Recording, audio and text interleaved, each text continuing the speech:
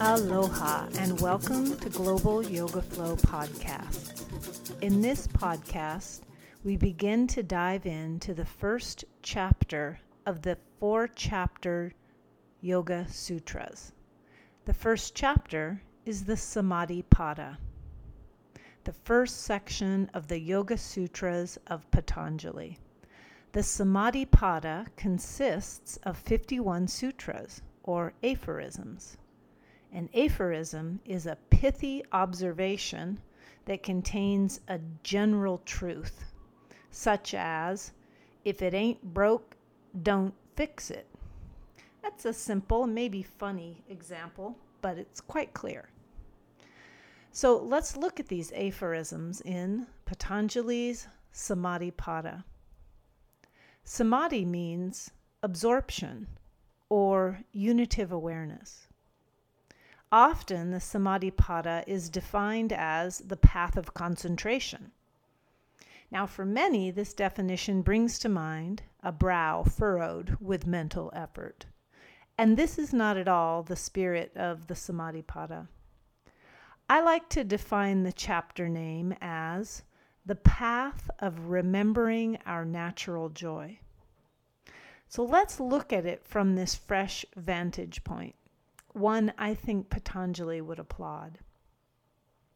Samadhi refers to the natural state of open union between soul and body that exists when we're born. Samadhi is our natural state of empowerment, ease, and joy, our natural connection to Source. Now, as we grow up, the mental self develops and creates a filter of sorts, a worldview, belief systems that lies between our unbounded soul and our carnal body. The mind filter can support our unfolding or block it. Naturally, our minds tend to fluctuate between being helpful with our growth and happiness and hindering our growth and happiness. We all get that, right? So your soul has a desire, and your mind either says something like, yes, we can do it, or nope, not going to happen. And so as adults, our fluctuating minds can sometimes grow so powerfully negative that we have trouble slipping beneath them to remember our true state of ease and empowerment. We forget our connection to Source and the power that lies in that connection. So the Samadhi Pada is an invitation to do just that, to remember our connection to Source, that it's ever present. Samadhi Pada invites us to set aside our busy outer experience and begin a journey inward, to remember our natural joy, our original innocence, our Samadhi. In the Samadhi Pada, Patanjali gives us the aim of yoga in theoretical terms, explaining it as the cessation of the chitta vrittis, or the fluctuations of the mind. Really what he's saying is yoga is easing the doubting mind or the forgetting mind. Many say this second sutra, which yogas chittas vritti nirodha, means yoga is the cessation of the fluctuations of the mind. That's the second sutra. Many say this second sutra means that the mind should be absolutely still in order to, quote unquote, achieve samadhi. Well, first of all, the mind can never be made absolutely still. That would be like the wrestling match that no one wins. The mind is meant to flow. It could be calmed, deeply calmed, and directed, but never stopped. What is being stopped is not the mind, but the wild fluctuations of the mind, right? The bipolar tendencies. Now, secondly, samadhi is not something to be achieved. It is our most natural naked state, and it's with us, within us, always. It simply gets gunked up, so to speak, with negative thought patterns and limiting belief systems, and we forget ourselves, our true nature. In the Samadhi Pada, Patanjali is inviting us to begin the journey of remembering. Now here it's important to note that there are many interpretations of these sutras and other scriptures. And each interpretation is subjective. The person interpreting, their worldview is there. Their scholarly experience is there. So each seeker, including you, must study the variety of teachings and the ways that they're interpreted and intuitively feel for yourself which meanings and interpretations resonate deep within you. Because that resonance is your inner truth saying, yes, this is going to bring out the best in us. Keep listening. If there's confusion, I don't know what that means. Am I just sort of dumb? Do I not get philosophy? If there's that kind of fogginess, confusion, or lack of clarity, it may be that finding another interpretation is going to resonate with your inner truth. But none of us is, you might say, spiritually stupid. Nobody is. We all have a high IQ about what resonates with our heart and what feels like it's going to be uplifting and healing for us. So trust that. That's a big part of the practice. Okay, that being said, let's look here at the first 4 sutras of the Samadhi Pada and see if we can't get a deeper understanding of what they mean. Now, the first one is so sweet. Atta Yoga Anushasanam. Now begins the sacred instructions of union, or we might say reunion, right?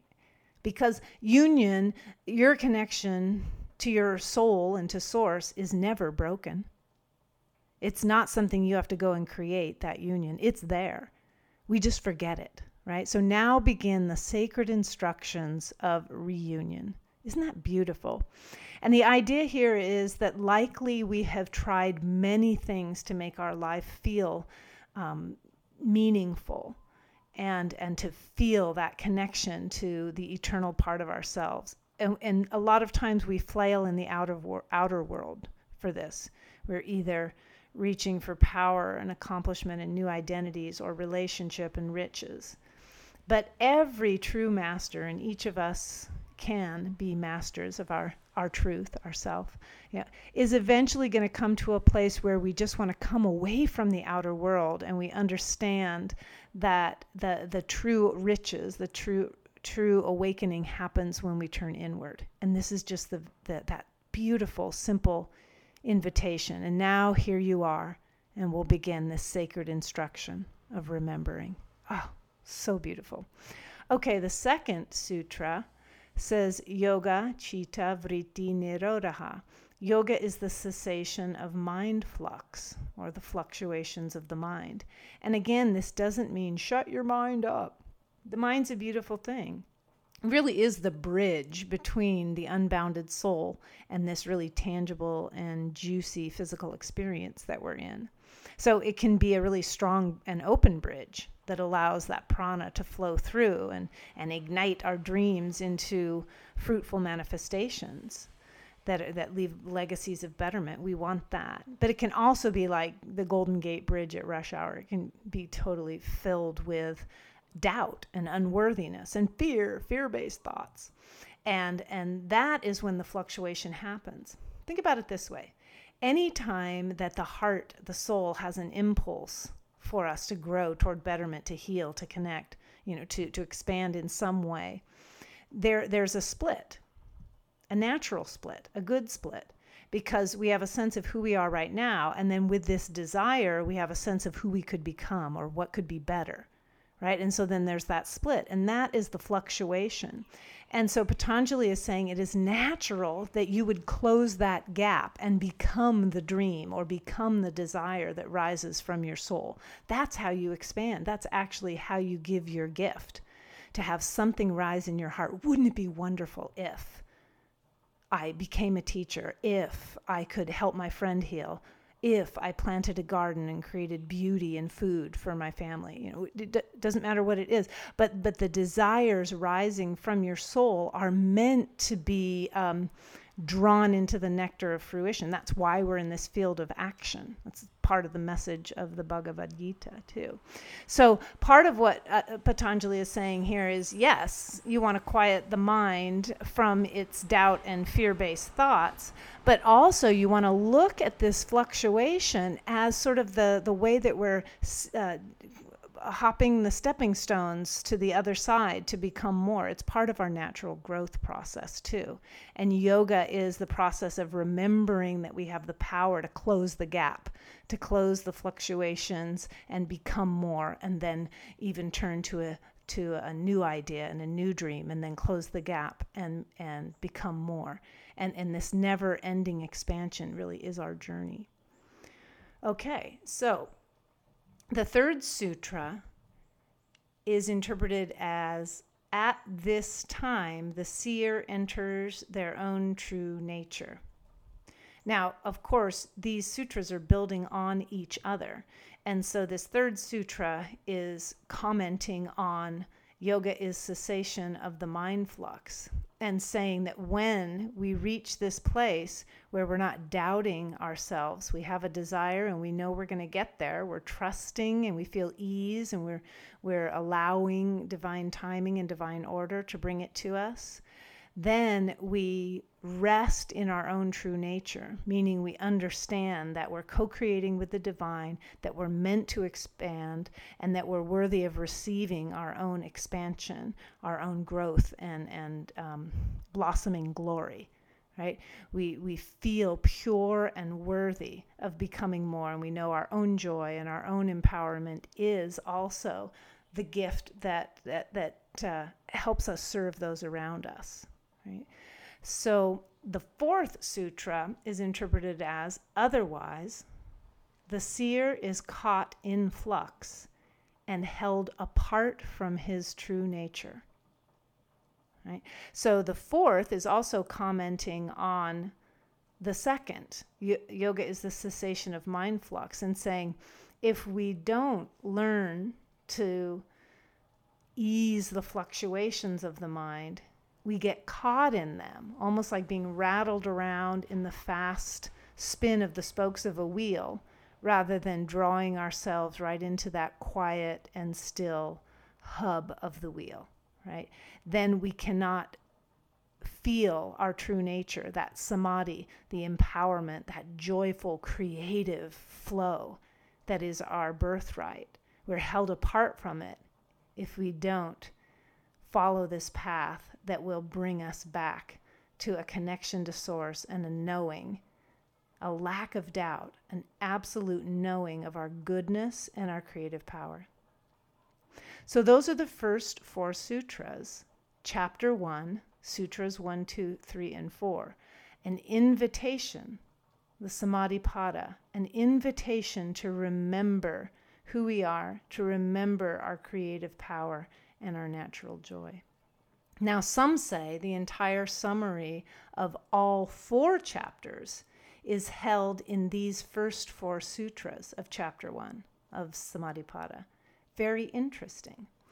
I hope this was enlightening, and I hope those of you who are teachers got maybe a deeper understanding of these sutras and are able to share some of the meanings with your students and help people find their way back to their own natural joy and empowerment.